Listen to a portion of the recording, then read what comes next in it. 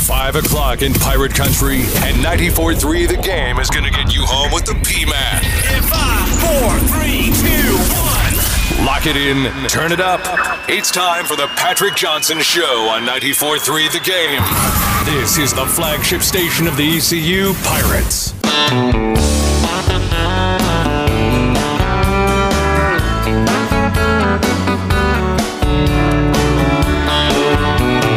Sun is hot and that old clock is moving slow, and so am I. Workday passes like molasses in wintertime, but it's July. I'm getting paid by the hour and older by the minute. My boss just pushed me over the limit. I'd like to call him something, I think I'll just call it a day. Pour me something tall and strong, make it a hurricane before I go insane. It's only 12:30, but I don't care. It's 5 o'clock. Yes, indeed it is. 5 o'clock gets you to the weekend. Patrick Johnson here on the Feel Good edition. Thanks to Dylan McKay for that nifty slate. Great slate of guests today. Steve Wiseman coming up next segment. The commissioner of the ACC, of course, announced his retirement effective next June. Did so yesterday. Steve has covered the ACC for a good number of years. You know, the John Swofford thing is interesting to me because, certainly the ACC has seen an explosion in its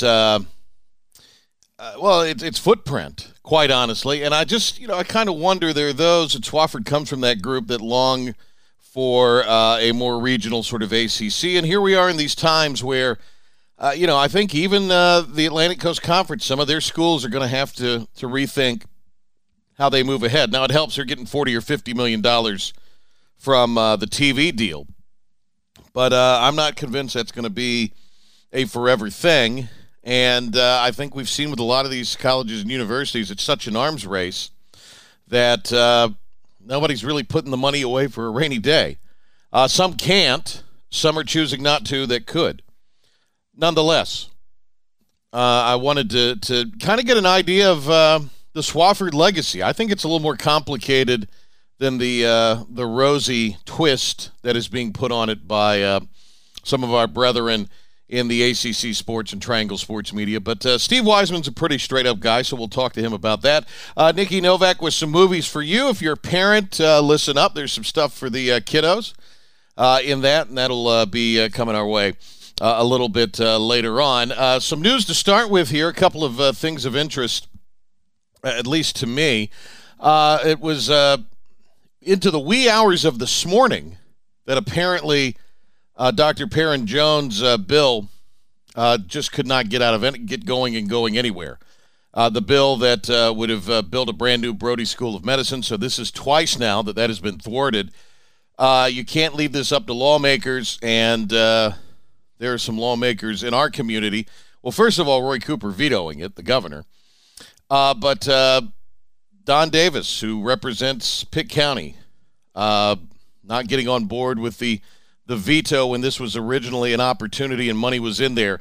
And I fear, as many do, that we might not be able to get money in there for a brand new Brody School of Medicine, which is badly needed in the very near future. That could unfortunately be a reality. We had the lieutenant governor yesterday in the Greenville area, and I was going to mention this, but he is apparently, on behalf of the Council of State, filing suit against the governor. Of course, the mask requirement, strong suggestion, however you want to phrase it, is in effect right now. It went into effect at the top of the hour here, the start of this show. We are not wearing it in the studio here. You might have a hard time hearing us if we were muffled. But there will be businesses, which is certainly their right, that will require you to go in and wear a mask. And there will be people who will now not wear one anywhere they go, just because it's a requirement by the governor. A lot of law enforcement, particularly at the county level, is saying they will not enforce this. In fact, Pitt County, Greenville have said as much, although all are strongly requiring and suggesting, well, strongly suggesting more appropriately, that one does comply with the governor's request and wear a mask.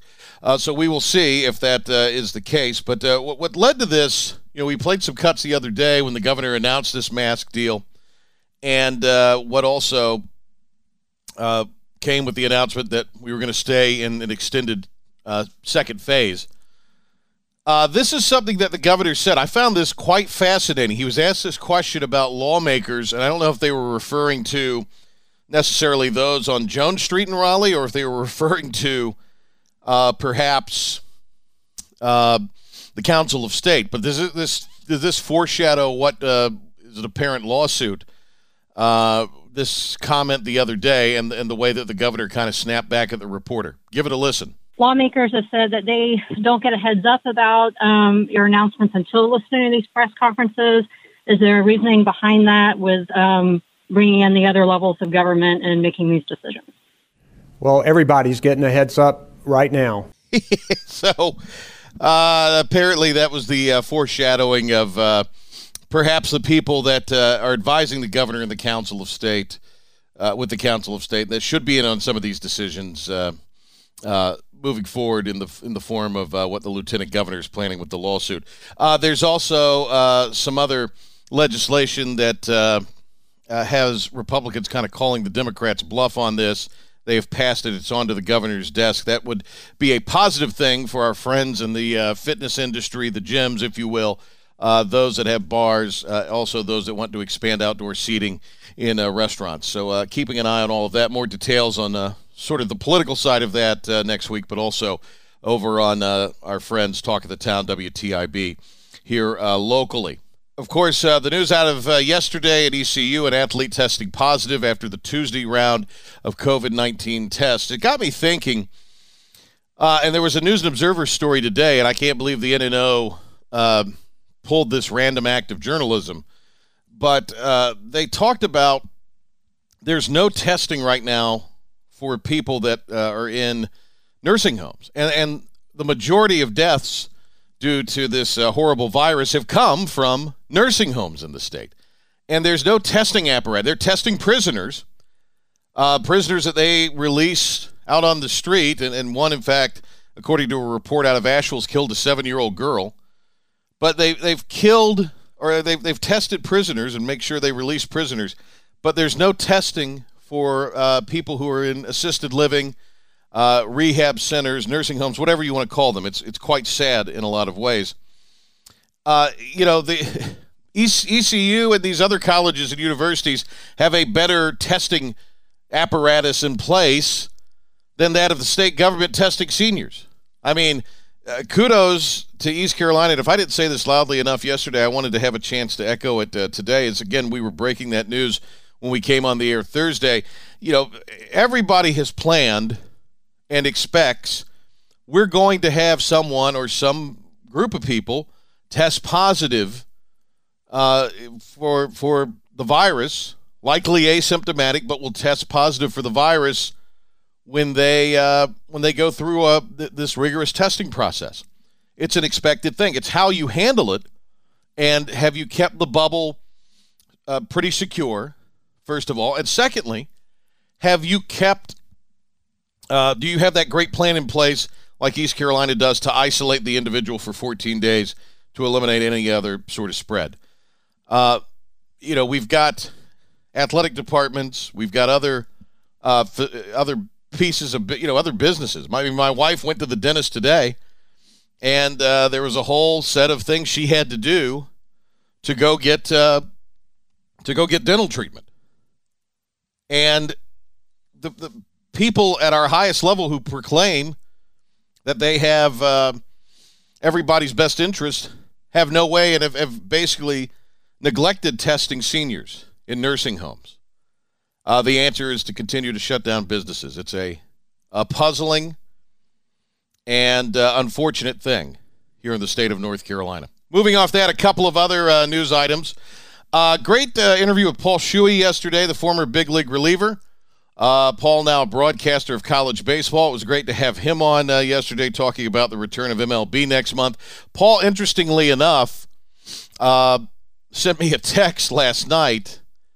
Right after the interview, he'd gone out fishing on a lake, I guess, maybe up at Gaston, as he noted, and he'd caught a pretty good fish. So we apparently were his good luck charm, and those pretty remarkable photo that Paul sent us. We enjoyed having him on yesterday. Pretty remarkable stuff there. And in the note of leisure, we've got a poll question up. It's going to be a whole weekend poll question. You can reply to it on Twitter at 943thegame. Weekend plans. Watch NASCAR, watch golf, watch my kids play sports, start vacation. It is the front end, I guess, of a possible July 4th holiday. It'll be kind of a wonky 2 weeks here. Some people will be off this week. In fact, I got a note from a friend just now. They're on their way to Florida. So safe travels. And others will take a vacation week, after. Either way, they're going to try to wrap around and get an extra day with July 4th. So whatever your plans are for all of that, do vote in our poll. Let us know. You're going to sit around, watch some sports this weekend in the form of NASCAR, which has been in the headlines this week. Will you watch golf, which has been a sport that a lot of people have kind of picked up and started viewing a little more attentively, let's just say, than they did prior to this COVID-19 shutdown situation. The other thing, will you be watching your kids play like in a youth sports type of setting? We mentioned beach volleyball. We mentioned all the baseball leagues that are going on with Greenville Little League, but others have just started to kind of fire up.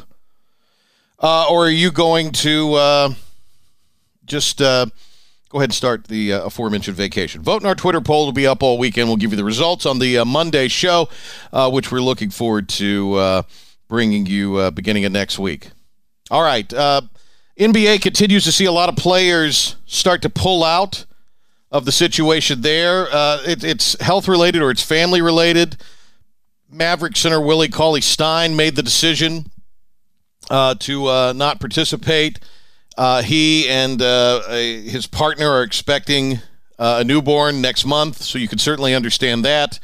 We'll also see what may happen. Avery Bradley, the Lakers guard, announcing that he is not going to play in the resumed NBA summer bubble. There are a lot of people in the media now pushing for this whole thing to just not go forth. So that's a story worth keeping an eye on as far as think pieces and who they're coming from over the weekend.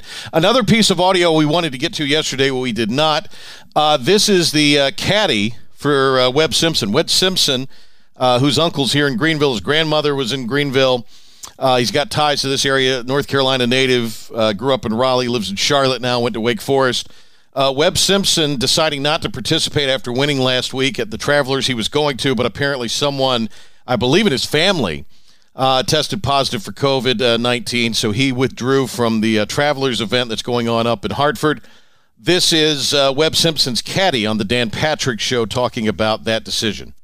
Flew up Monday afternoon. We were fortunate enough to win last week on the PGA Tour in Hilton Head, and came home for half a day and flew up. And Tuesday was a very, very normal day. As the day progressed, you're starting to hear some rumblings of some tests that had maybe come back not the way we had hoped. And the first one we had heard was Cameron Champ, a young 26-year-old on tour bomber who had tested positive. And so he was out of the tournament. And then as the day kind of progressed, we're standing on the putting green, and we had heard some other rumors about there was another positive test. And as we're sitting there, Webb gets a phone call and finds out someone in his family had tested positive for COVID-19. And so, there we are on the putting green. Obviously, we got a lot of people around. Immediately, we start going into a different mode as far as Weber and I, trying to decide, okay, what do I need to do instantly right now while we decide? So we left the putting green. We went and contacted the PGA Tour and started to have discussions with them. What's the protocol at this point going forward? Obviously, Webb had been exposed because he's been with his daughter during the significant amount of time. And it's impossible to know. Webb took a test Tuesday and Wednesday morning. negative on both of them, but he just felt like to protect the tournament and to make sure, more than anything, Webb's 5th in the world right now, is leading the FedEx Cup. And the last thing you want, I think, is kind of one of those names taking, even though it's a small chance, taking a chance of infecting anybody else. So he made the decision to withdraw. Paul Tesasori on the Dan Patrick Show. He's the caddy of Webb Simpson on why Simpson decided to withdraw from the Travelers Championship. That was yesterday. We were going to bring it to you yesterday, but obviously some of the news we had at the forefront with ECU and the athlete testing positive took a lead story position on our program. Okay, a timeout here. The legacy of John Swofford. There is one I think that's viewed generally well. To me, there are a few kind of marks against it, and some of that is all not so obvious. Steve Wiseman's pretty hip to all of that. He's covered ACC sports in the league for quite a while. We'll talk to Steve Wiseman from the News and Observer about all of that coming up straight ahead on the Patrick Johnson Show, the Get You to the Weekend Feel-Good Edition. Stay tuned for more of the Patrick Johnson Show on 94.3 The Game, the flagship station of the ECU Pirates and Pitt County's home for sports. The Patrick Johnson Show. He's the perfect stud muffin. He's a menace to society. Every weekday at 5 on 94.3 The Game.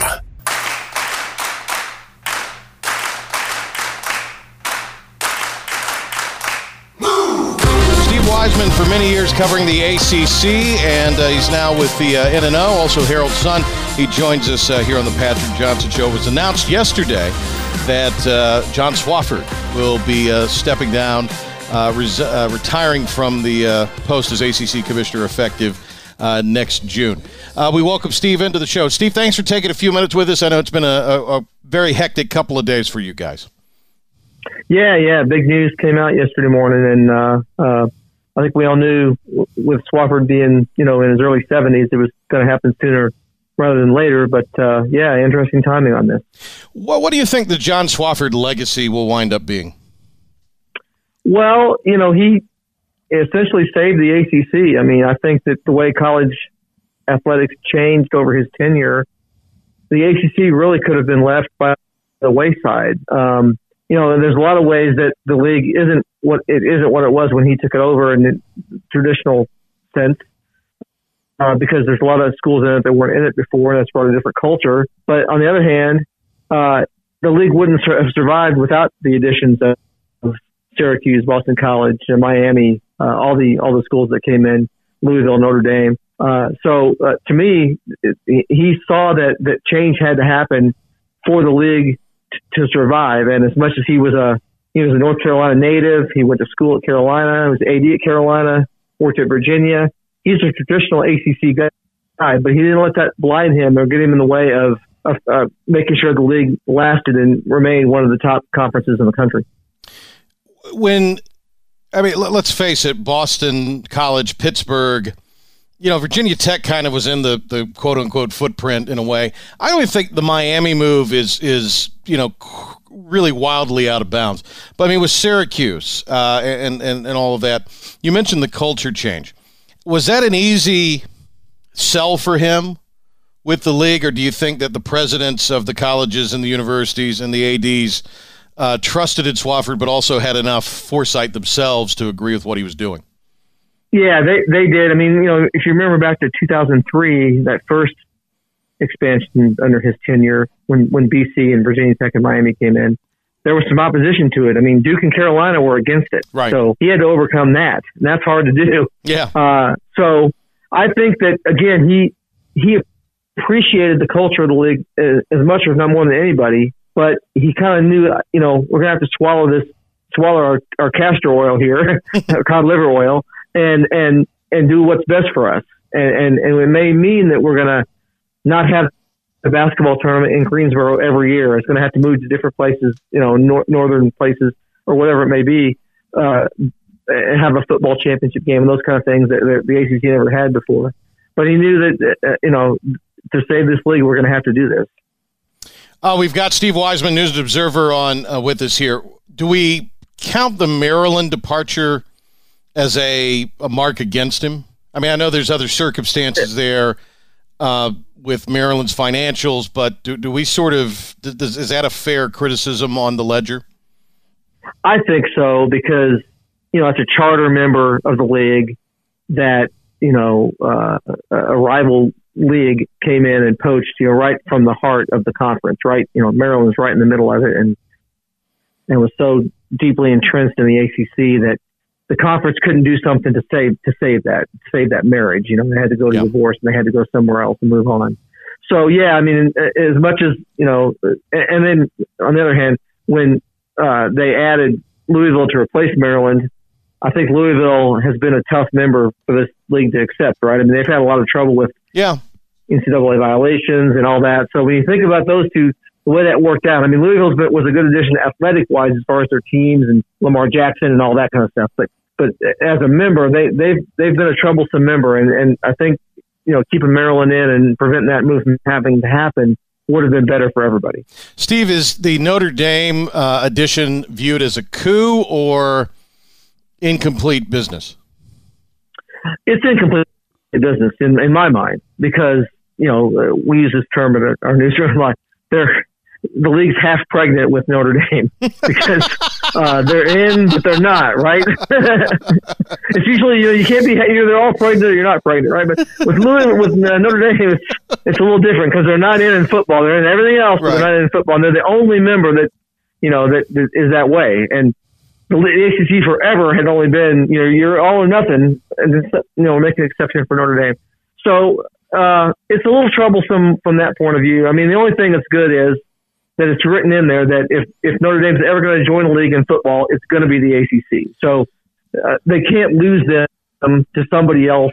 Somebody else won't get the coup of Notre Dame football.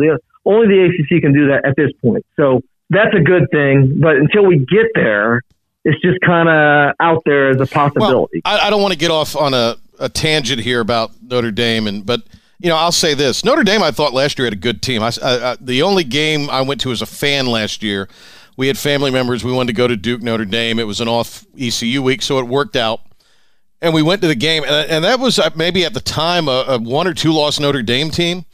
And I couldn't help, and Duke didn't play well. You were there, I'm sure. And I just thought to myself, this is a good football team. And it's a shame they're not in a situation where they have something still to kind of play for. Because, I mean, it's really national championship or bust at Notre Dame. And, in theory, they're a member of the league. They still would have quite a lot to play for in the ACC, even if they had a couple losses. Sure. They could have been playing for a conference championship, which gets you into the, you can win the conference and be in the playoff that way. So, yeah, it is odd. And they're already playing 5 ACC teams per year. So they're just about there, There's only 3 more games. Again, as you said, half pregnant. So yeah, it's just an odd thing. But I mean, and look, I mean, that's been good for the ACC, even having them for 5 games, because they sold out Wallace Wade Stadium that night, right? I've covered Duke for 10 years. They don't sell out Wallace Wade Stadium very often, believe me. Yeah. And it was a lot of the visiting team that did it, of course. But that's something that can happen. It wouldn't have happened if Duke would have been playing, Ball State that night or something. Yeah, absolutely.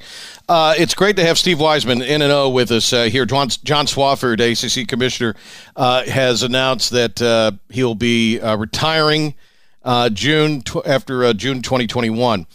What will the next year be like for Swofford as far as things that maybe he still can accomplish or set in motion for the years ahead?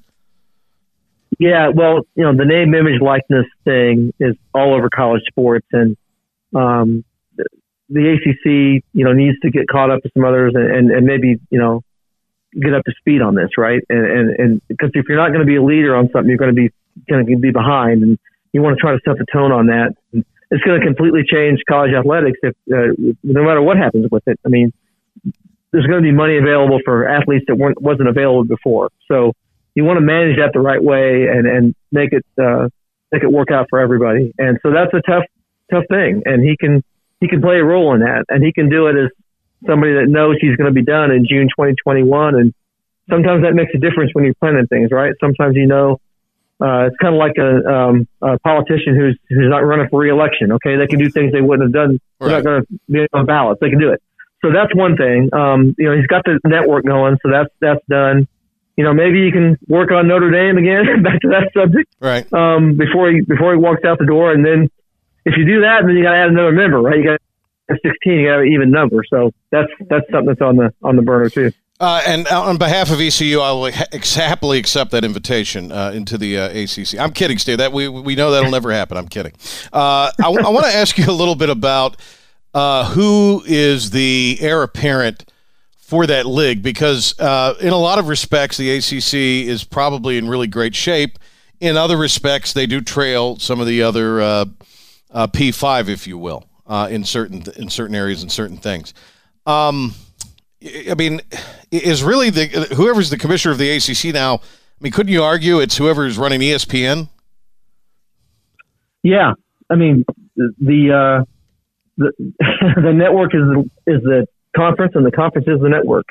As they say around the office, there, we as them and they as us. Right. So yeah, ESPN is a big part of this. They're in business together, and they're going to rise or fall together. So that would be important. I think that there's a list of people that comes to mind. Michael Kelly, who's now the AD at South Florida, who previously worked in the ACC office and then was with the college football playoff. He's somebody that I think would be on the radar here. And another guy named Stan Wilcox, who was at Duke for a long time. He worked at Notre Dame with Kevin White, and then became the AD at Florida State for a couple of years, and then now is works at the NCAA in Indianapolis.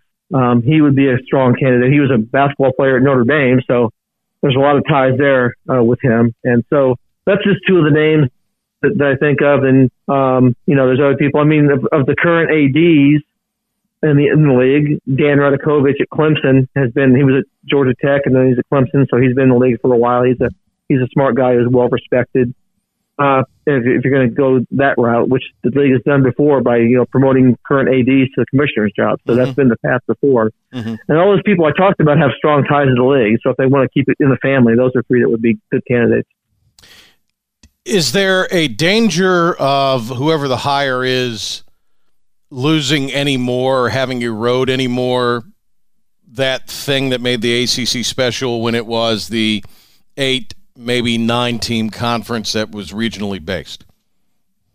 Yeah, if a new person comes in and decides, Greensboro can't be in the rotation for the tournament. Right. It's just not, cosmopolitan enough for the league now. It's got to be DC, New York, right, Charlotte maybe or something. So that would hurt. That would hurt a lot. And there's also a lot of speculation about, will the league office eventually move to Charlotte or move to somebody, will it move out of the state or move just to Charlotte to be in a more, again, urban area. Right. Big well, market. I mean, and look, Greensboro's not a hub. So, as far as the way this conference is, it would make sense to go to somewhere like Charlotte, I suppose. Right. So if you get somebody, if they go outside the quote ACC family and somebody comes in and really pushes for that, then that would erode that culture a little more if that happens. Right.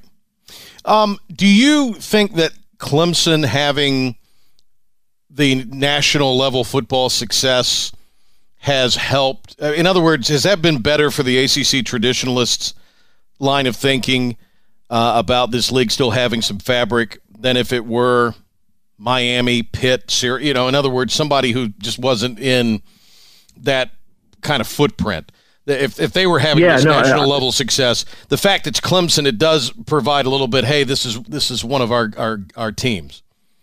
Sure, absolutely, it does. I mean, because for the longest time, Florida State was the breadwinner, right? And they weren't really traditional ACC. If you think back to the original conference, and then Virginia Tech came in and Miami came in, and they were supposed to boost it up. And so again, those are people you had to bring in. They weren't originals. And so, yeah, I think that does help. I think that Clemson has always they've always had a seat at the table in the ACC going back to the Sedgefield end. So, I think that is a good point. We've talked about, Steve, drastic changes in the ACC. Swafford, I believe, was still at UNC when this happened, but all of this seemed to kind of start with the addition of Florida State in the early 90s. And that was the Gene Corrigan move, I guess, for ACC expansion. It was sort of the precursor to expansion. You weren't replacing a member leaving, you were adding a member, and Florida State would just beat the brains in of everybody in football. But it was some irony in that when Swofford became the commissioner, Florida State and UNC battled.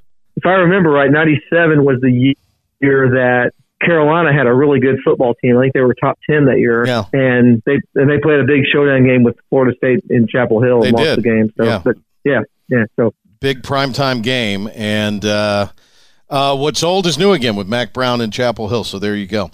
Hey, Steve, thank you so much for the time. We really appreciate it. And we hopefully get a chance to catch up with you down the road. Yeah, I'd be glad to do it. Thanks, Patrick. Nice to have Steve on with us. I'm fascinated to see where the ACC will go with their new commissioner hire. There's been an increasing movement in recent years. Terry Holland was probably one of the last coaches turned AD. That is not as common now as it used to be in college athletics. It's probably more prevalent than I think, but it just seems that now you have guys who are more administrative. They start their career in administrative roles to become a director of athletics at a university. And if they coached, it's not they weren't the coach of the football team turned AD, Barry Alvarez type of thing. It wasn't a coach like Terry Holland, who'd had great deals of success at the high level of the Atlantic Coast Conference and then had turned to be a director of athletics. There are people who kind of start their careers in, athletic departments and make their way to be athletic directors. That's fine. I'm not being critical of that. But when you talk to certain folks, they feel like that what is lost in that sometimes are the decisions are more spreadsheet decisions and less decisions maybe that a coach would make, which sometimes, at least with older coaches, were more gut instinct type of coaching decisions. The reason I say that is, with Swofford, there was some athletics history there. There was as an AD. I'm just wondering how much ESPN's going to have a say in who that commissioner is going to be, because that's now a TV business, as Steve alluded to there. The league is the network is the league, and it's now a production company in a way. So do you need someone? They'll have someone with sports background. I'm not trying to say they won't, but will it be someone that the folks at ESPN have a heavy influence in picking who it'll be? Maybe so. And that's not necessarily a negative thing, but it'll be interesting to see who will be the guy or lady leading the ACC henceforth. And is it going to be a 25-year type of career like John Swofford had? I don't think so. I think that's a little bit of the dying breed. When you look at what the American did with Mike Oresco, it was a really bright and great selection because Oresco had TV programming in his background. And I think that has really helped with where the American is now as far as its most recent television deal, which begins in this upcoming academic year. Steve Wiseman, News and Observer, Herald Sun, thanks to him. Ben Byram with an update on what's going on right now.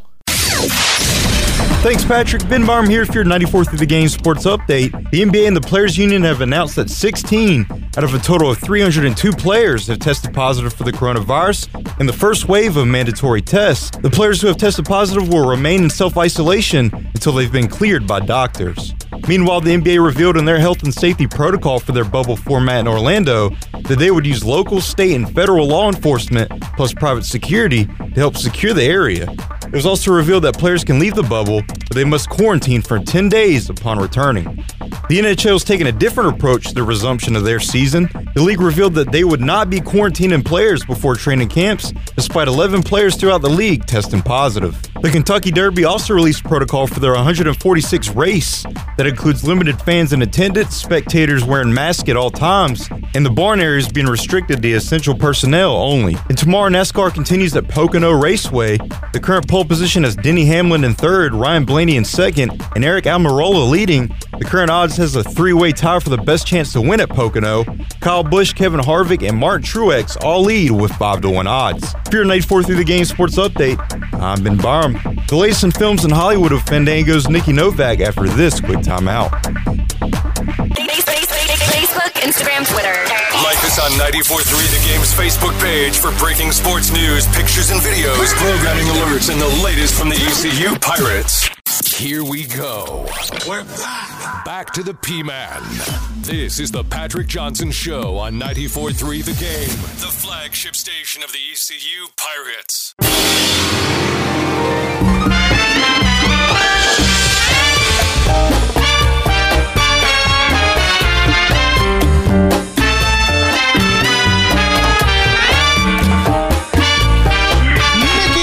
From Fandango joins us here on the phone. Hello, Nikki.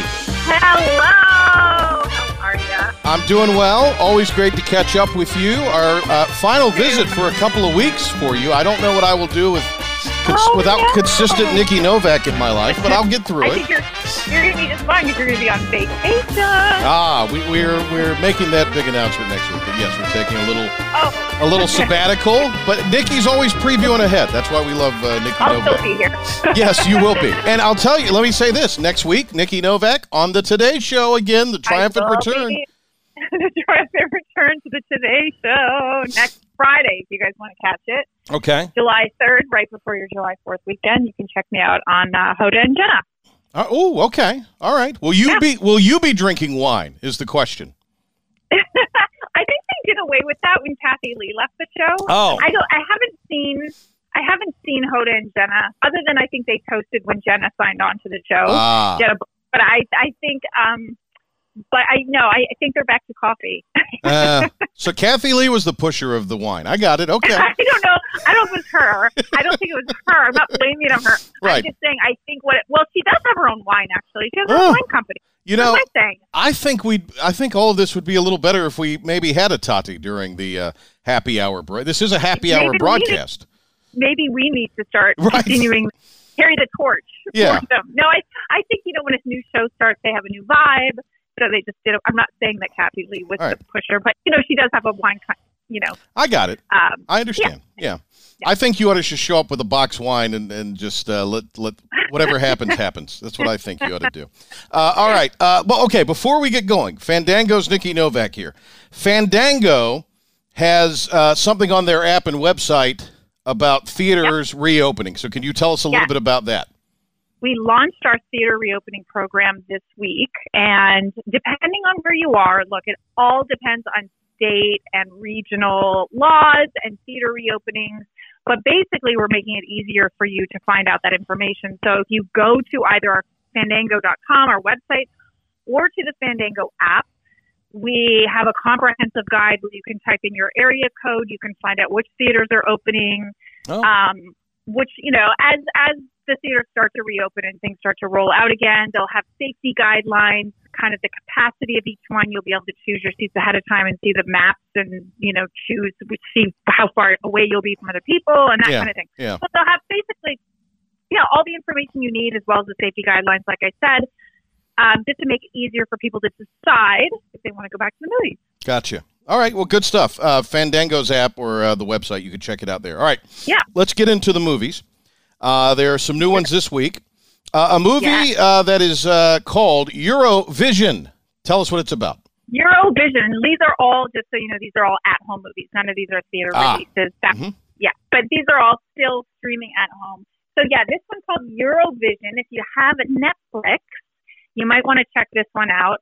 I think the actual title of it is Eurovision, the Story of Fire Saga. Now, if that sounds, you're like, that could be either really dramatic or really goofy, but it's actually a Will Ferrell, over-the-top, absurdist comedy. And I don't know if you've ever heard of Eurovision, but I had never heard of it until this movie. But basically, every year in Europe, every country competes in a song contest and it's a little campy, but they have to write their own music. But it's like a big thing where like the winning country, it's almost like I say American Idol meets the Olympics. So Will Ferrell apparently saw the Eurovision contest when he was in Europe 20 years ago and has had this idea broiling in his mind for 20 years that this would be a great movie. So Rachel McAdams and he play these Icelandic singers, and she's good, but she doesn't actually sing in the movie. It's a voiceover of a famous European singer.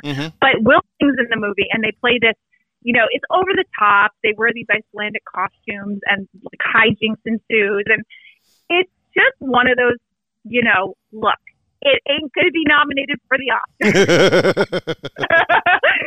But this is what Netflix does so well. They do these, like the David Spade one a few weeks ago. It's just fun, easygoing, popcorn, summer movie. Yeah. It's Eurovision Song Contest, the story of Fire Saga. Eurovision, the story of Fire Saga. But if you just, I think they might have officially shortened it at this point. All right. Eurovision. Right, but if you look up Eurovision, you'll find it. Yeah. All right, gotcha. Nikki Novak, Fandango. Irresistible is a movie that is a satire of politics.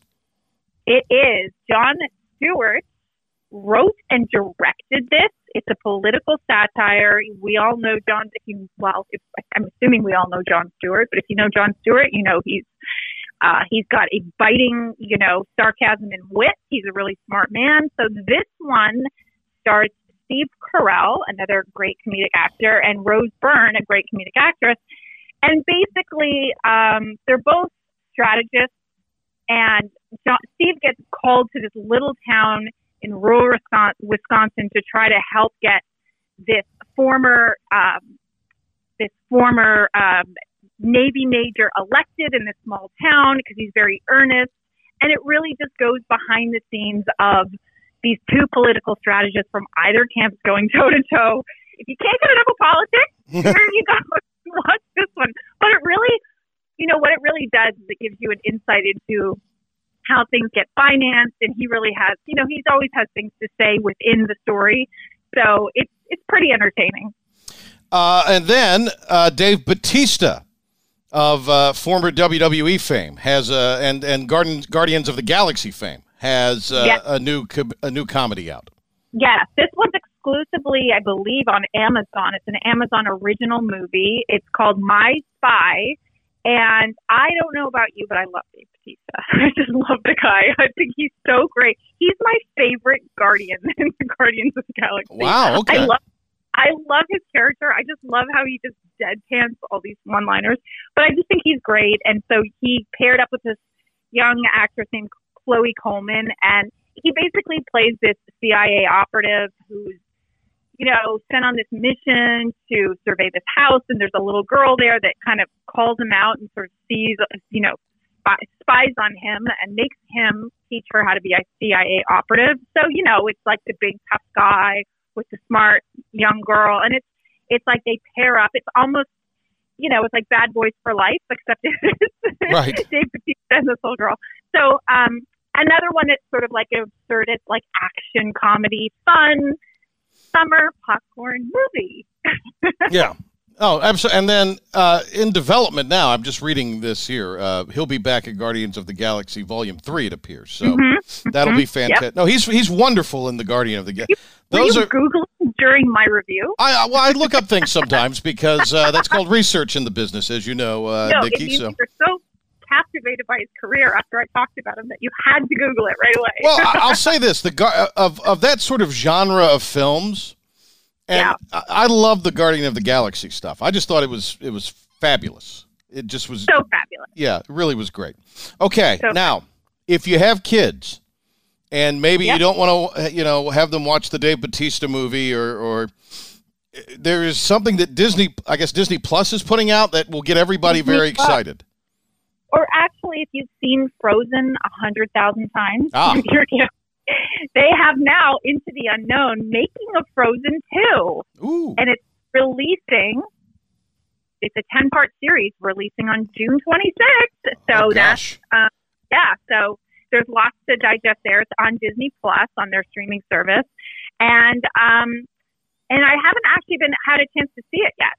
They didn't let us screen it ahead of time, but it Gotcha. really looks great. I mean, the stuff that I've seen little clips, looks really interesting and fun. And I think it's one of those, again, if kids can't get enough of Frozen, they can watch that. And then the adults will probably find it really interesting too, having made the movie. So, so there's that. Yeah. So all right, let me ask you this, Nikki, and I'm not familiar with the Disney Plus because we don't have kids. So the question is, listen, I don't have kids and I have it. Well, I know, but you're Nikki Novak. Let me ask you this: when you subscribe to this Disney Plus, you mentioned it's a 10-part series. Are they putting it out episodically, or can you do like a Netflix and binge it? I believe they're putting them all out. I believe you can see them all at once. I think that's all right. That's what they're. So you could entertain your children for hours on end. That's what Nikki is telling everybody right now. Yeah. Turn it on, put the kids in front of it, and go have your bottle of Kathy Lee wine. All right. So we'll be out for a couple of weeks. Anything over the next couple of weeks that folks should be on the lookout for? Well, speaking of Disney Plus, you just set me up for that one.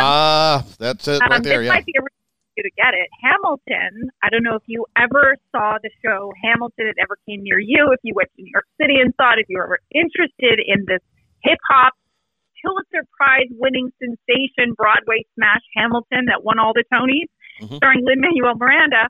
Well, back in 2000, I don't know if you get this where you are. I know I get this in LA and New York, where people are like, "Do you see Hamilton? Have you seen it with the original cast?" It's like bragging rights to say you've seen it with the original cast. Sure.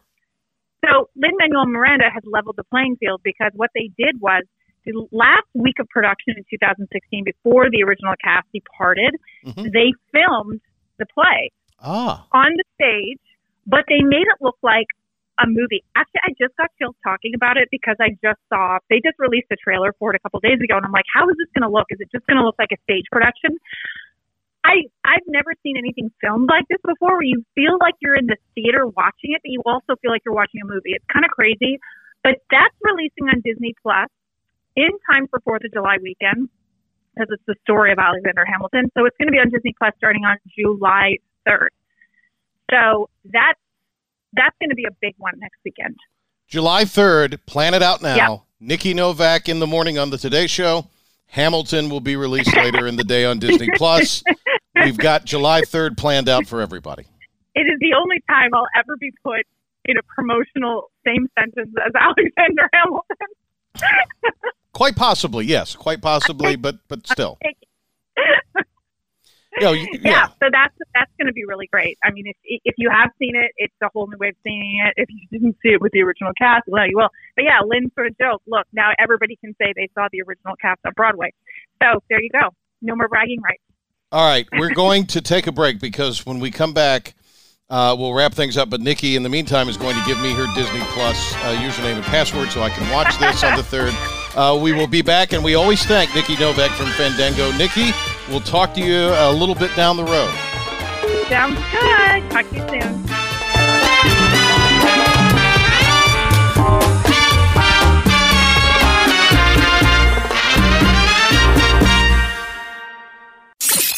Wake up with Clay Travis. Get home with the P-Man on Pitt County's home for sports 94.3 The Game. Patrick Johnson. For a guy who thinks he's cool, you're sure no fun. This is the Patrick Johnson Show on 94.3 The Game.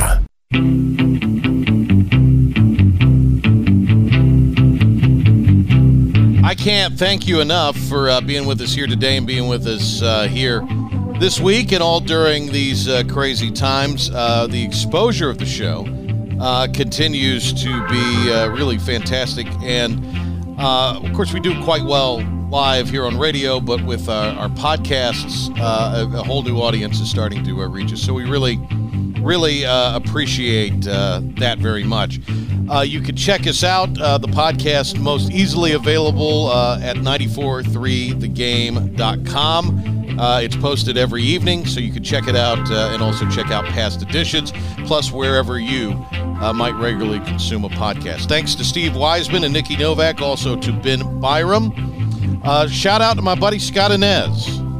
The radio game moved his sports show on, and Scotty's still working down there in Florida but just not on the ESPN station any longer. But that was a ratings juggernaut down there. Scotty did some great work over the last several years. Big shout out to him, a great friend, a great mentor in the business. Hope you have a tremendous weekend. We'll talk to you on Monday.